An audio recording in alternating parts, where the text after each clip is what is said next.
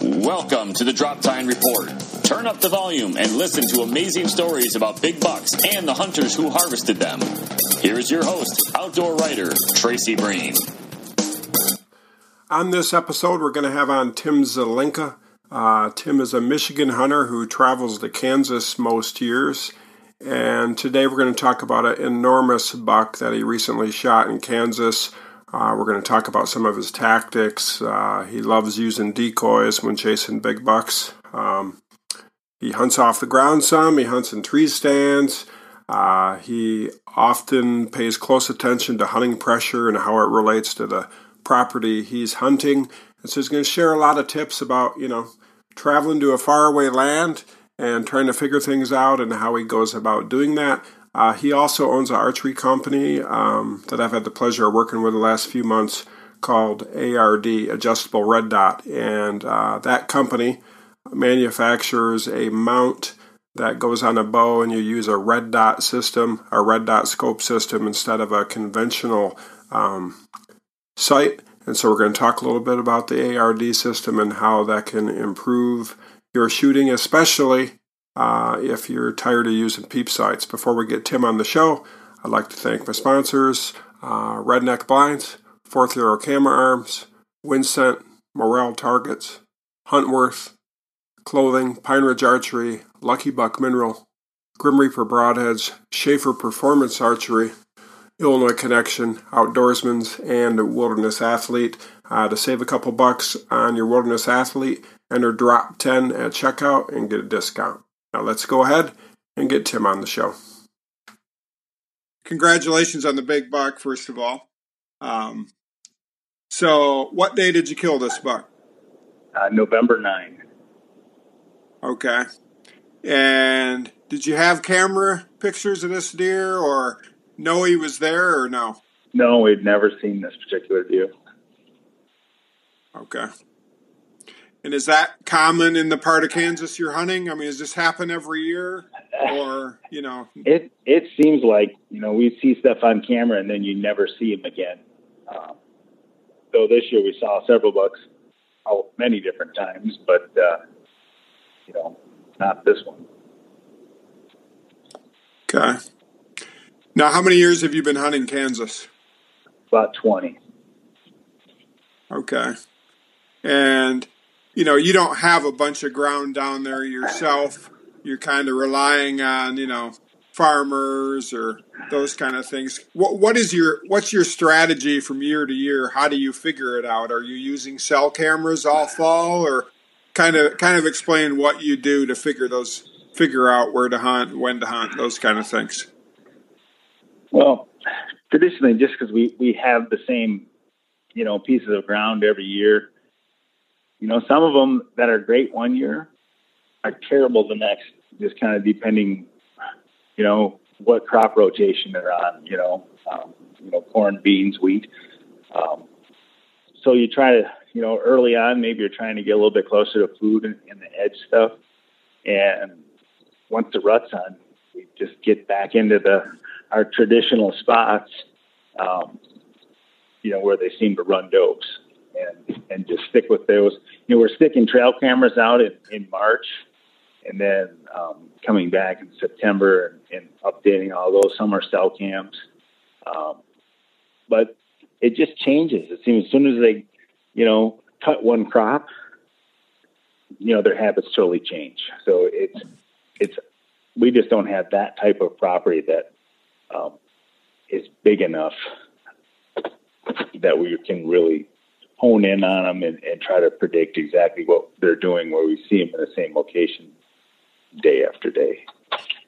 So what size of property is this? Well, we shot that deer. I mean, the whole farm is probably 300 acres, but there's probably, 80 acres of trees, and that farmer lets lots of people hunt it. So we kind of deal with that too. What days are, other people in there. But, most of them, they might be big properties like that. But just because of the lay of the land or the wind, maybe they're only good for one stand. And So you might have 15 stands, but on any given day, maybe you can only hunt 5 or 6 of them. And out of those, just due to crops that year, maybe some of them just aren't any good. So how have you, I mean, maybe that'll kind of be one of the themes of this podcast. How have you dealt with other hunting pressure? You know, people think of private land in Kansas and they think, oh my, you know, it's the land of giants and it's going to be easy and all those kind of things. But you throw in, I have found when farmers that give lots of hunters permission, it's in some ways can be no different hunting public land. So how have you dealt with that? You know, if it just stinks because, you know, they're there, then we just don't hunt it. These particular spots, it just seems like they're not that great of hunters, and they go to spots. Okay. They go to spots that don't really affect us too much, you know. But we try to remain invisible, basically, and you know, we don't park on roads. We get dropped off. I think that helps. You know, even though you have permission being there, just get in and out of there, and without people seeing you, the deer knowing you're there. But on some of the spots, I think it helped. You know, there wasn't people hunting the properties next door at all. And then the next week they rolled in there, and the first time they went in, the deer were blowing everywhere because of those other people. And then finally we started seeing deer. They were bedding in a spot where those people traditionally hunted, and they blew them all out. So, now, did you kill this deer from a tree stand or the ground? I know you've been doing both. I shot that one from a tree stand. I did shoot a doe after that from the ground, but it was fun shooting a doe from the ground. I'll say that. So this buck, I know you're scoring them with, you know, SCI scoring just to, pump them up a little bit, I guess. And maybe many would say that the SCI system is a little more fair because it only goes off gross score. But his gross SCI score is what? It's pretty close to 205. And I think even net Boone and Crockett will still be in the 160s, because we had one, you know, the shortest side we had was still between 75 and 80 without the spread put in there. So and how many points did this buck have? It had 10 typical points, 4 on one side, 6 on the other, and then 1 non-typical. Yeah, he had a drop tine, right? Yeah. We had another deer on camera there that was a double drop time on the same side, so we weren't sure if maybe they're related, but I don't know how old it's pretty heavy, but it's got to be 5.5, 6.5, you know. But sure. So I guess break down the day of the hunt, to kind of tell us the story. Well, kind of as usual, we were hunting with a few different, you know, my son and a couple other guys that we, you know, figure out where we got to go for the wind. This particular spot, you got to walk all the way to the center of the section. So the half-mile walk just to get where you need to go. And I get there, and there's a combine in the middle, you know, wrapping up, cutting the corn. And typically you wouldn't think it's a big deal. I mean, those deer see them all the time. And I would say probably a half hour or so after they stopped cutting I'd set a decoy up prior to that. We use a Montana decoy. They're light. They work really well. I would say 100% of the time they fool the bucks. And so we set the decoy up, you know, usually 30 yards away, upwind. You have the decoy facing into the wind. The bucks typically want to come around the back side of the deer. I usually spray a lot of deer dander around on the ground and use some other scent. They don't seem too affected by your ground scent out there like they would in Michigan. But when I first saw the deer, I just saw his antlers above a branch, and it took me a second to figure out, he's just staring up the decoy. And from the time I saw him to actually started marking and shot him was about 40 seconds. So he really didn't waste any time. So he come charging into the decoy and you shot him? Is that? the moral of pretty the story. much in. Yeah, he just kind of, got all, they kind of walk a little sideways and get all postured up at the decoy. And when he got about 5 yards from it, he gave a little rock back and forth. And I think he realizes that something's not quite right here. And so I had to shoot him right there. But so let's talk about decoying then a little bit. I've had mixed results with decoying. It seems like, of course, I'm using them here in Michigan, and there's a lot of pressure here, but mixed results at best. What do you think the key to success for you is? As far as, you're saying 100% of the time they're working. That's a pretty strong statement. Why do you think that is?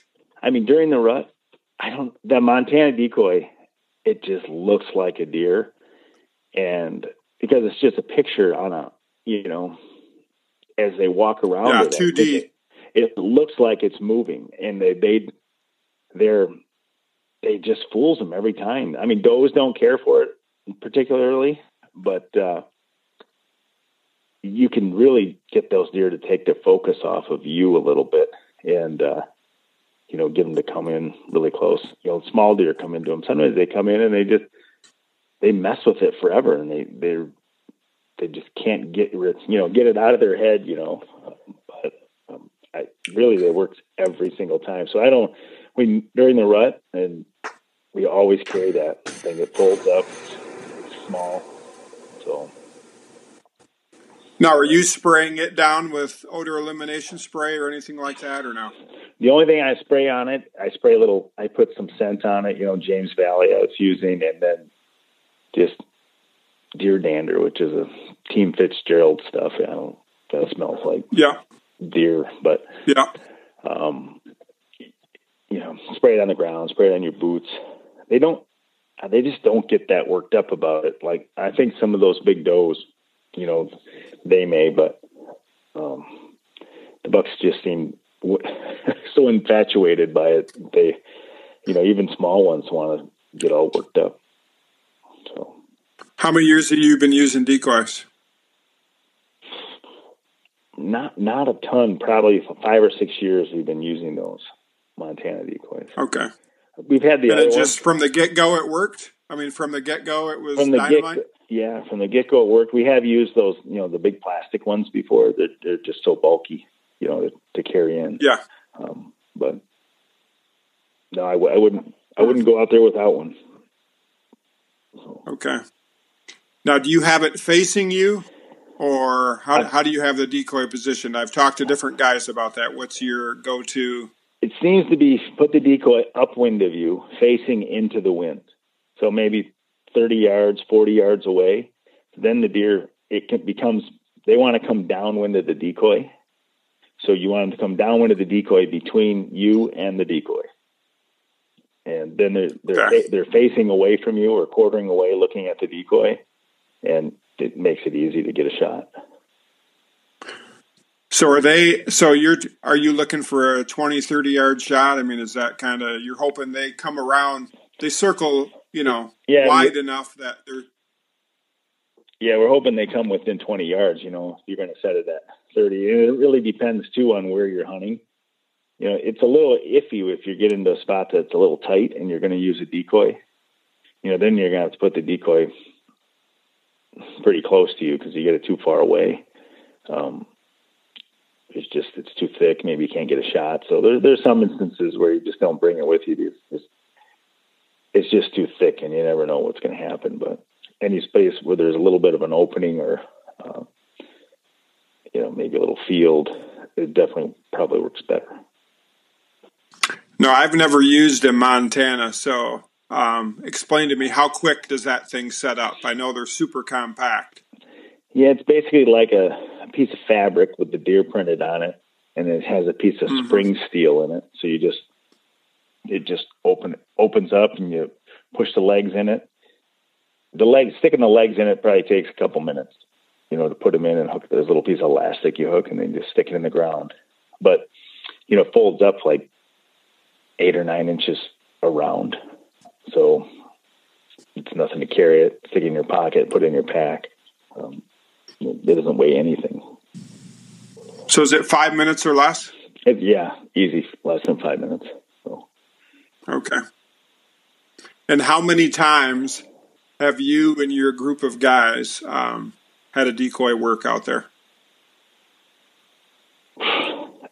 More times where we've killed one on it. I've had lots where I've killed them on it, and just I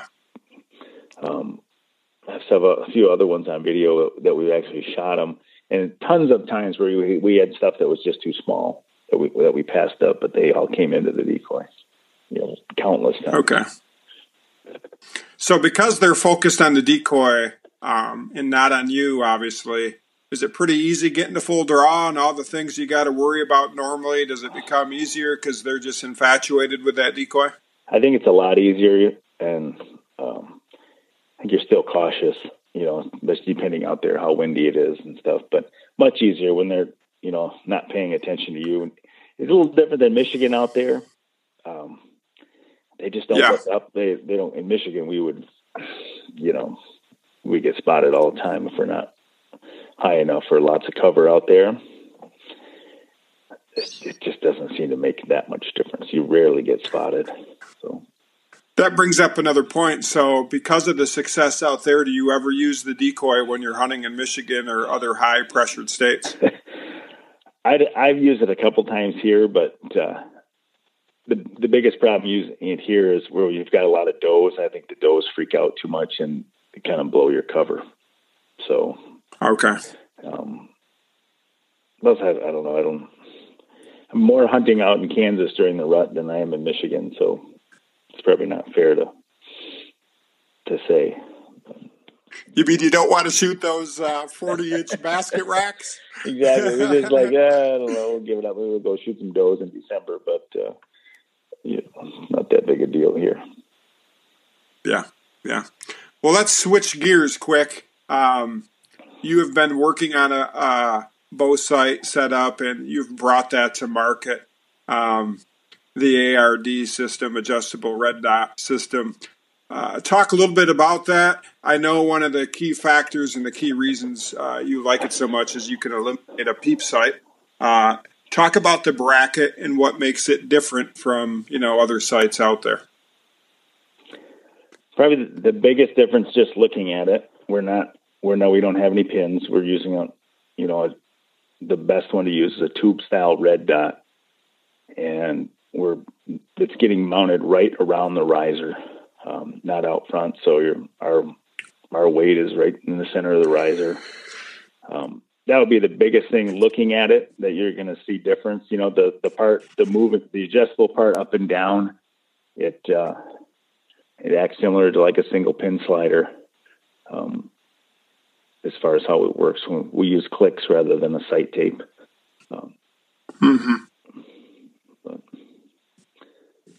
And why are you able to eliminate the peep sight? Explain kind of how bow torque works with the red dot and all those kind of things. The principle with how a red dot works, it's basically a tube inside of a tube. So when you're adjusting your windage, that tube inside the tube is changing angles. And that's what keeps you aligned with the dot. So as long as the dot's in the center, you're straight. You're not torquing the bow. Your head's in the correct position. So we don't need that two-sight system like a peep and pin to keep us lined up in the exact same spots and all the other anchor points that come along with it as far as string on your nose, fletch in the corner of your mouth. You can do those things if it helps you and makes you feel comfortable, but it's really not necessary. The biggest thing is, keep the dot in the center, and the way we keep the dot in the center is making sure our front hand, we're not torquing the bow. And so that's a big question we get asked is, how is that repeatable? And I go, just because the dot's in the center. That's why they're using red dots in military and law enforcement, because the target acquisition is really fast, and it's just getting muscle memory that when you draw back, the dot's there every time. You're not thinking about, I have to do all these other things, and looking through a peep. No. We shoot with both eyes open, so our sight picture is so much better. So explain too, and this is what always amazed me, if I do torque the bow a little bit, even the slightest amount, the red dot disappears, correct? It doesn't disappear all the way. It'll shift a little bit inside the tube. And so a couple things happen when you torque the bow. If we torque a lot, think of putting a paper towel tube on your bow. If we twist our bow a lot, that tube is not pointing at us anymore. It's pointing sideways and we can't see through it. So that's one thing that happens when we torque. But as we torque, our arrow ends up pointing the opposite way when we do that. And when you get to the point where your arrow starts to point the opposite way, that's when it really throws you off. But just a tiny little bit of deflection in the dot isn't going to make that much difference. It's minute at, less than 50 yards. So, but your eye wants to center something round so that the tube is round. Your brain just wants to put it in the center every time. And as long as you're doing that with your front hand that you're holding the bow and not just moving your head, you'll hit in the same spot every time. So talk about, probably the majority of the guys that are buying these systems are guys who are just kind of sick and tired of peep sights. Their eyes have gotten weak as they get older. I'm sure you've heard a lot of stories, but is that something, it's safe to say you consistently hear as guys are just almost ready to give up because they can't see through a peep sight anymore, and they kind of find your system? I think that's probably better than 80% of the guys out there that, they hang the bow up at the end of the year and then they pick it back up in July or August, and they're 50 years old and their eyes have gotten a lot worse and they're not ready to go to a crossbow. But because the dot looks like it's on the target, our eye focuses on the target and not 3 feet in front of us, so the dot stays crystal clear. And when we're just leaving both eyes open, the dot just kind of becomes in our vision, and we stop focusing on something that's an arm's length away. So it's a major, as far as it's a problem solver there with aging eyes. But even if guys are left eye dominant and they have problems there, just shooting with both eyes open solves that issue also. Talk about the bracket. There's been, red dot systems on the market before, but your bracket was designed differently than most to actually align, with the eye. Kind of explain that. So our bracket, like a traditional, like a single pin slider, not only does that slide up and down, it moves up and down on an arc. So your body is the center of a circle, and as we're adjusting that, it's that red dot is turning slightly, keeping aligned with your eye, so we don't have to change our anchor point.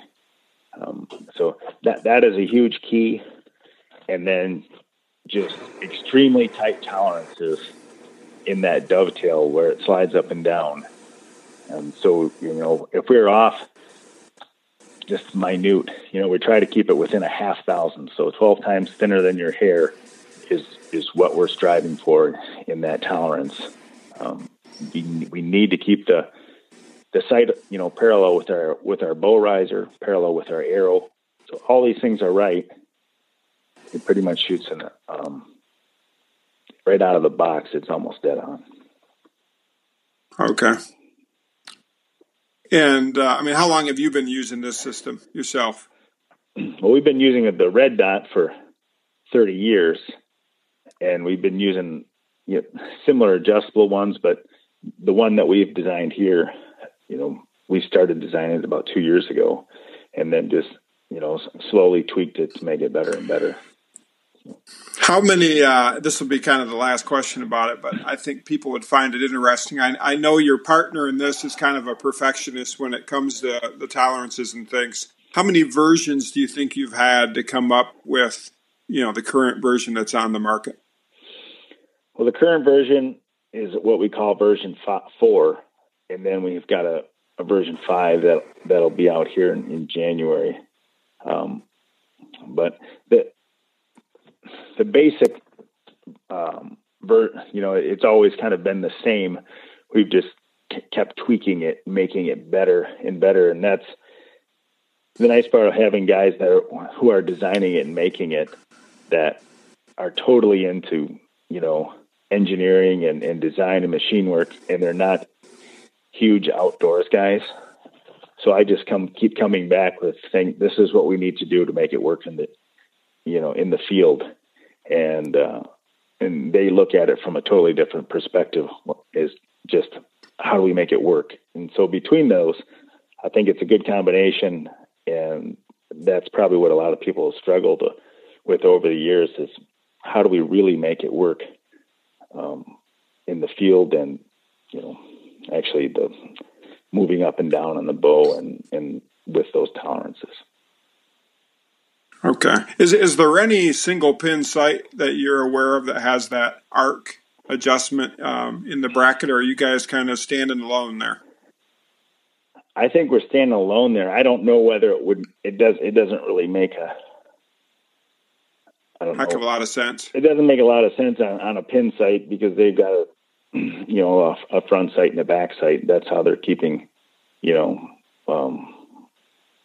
that straight.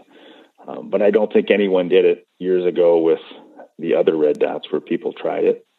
And the ones that did, they were close, but they just didn't have it all, together.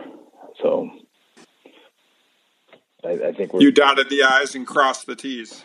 Yeah. And what we started out with to what we have today, it was really close, but the stuff that mattered was that, 1,000th difference, and just making something that's really simple, because we try to make it too complicated. There's just too many variables for error. Yeah. Cool.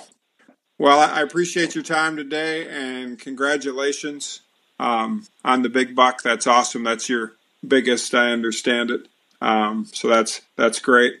And good luck the rest of the hunting season. Okay, thanks. Yeah, take care. Bye-bye. I want to thank everyone for listening today. To learn more about the ARD site and the ARD system, visit www.adjustablereddot.com. Many of you will probably find that pretty intriguing and possibly even purchase it. So adjustablereddot.com. To learn more about me or book me for a speaking engagement, visit tracybreen.com. Have a great day, and God bless.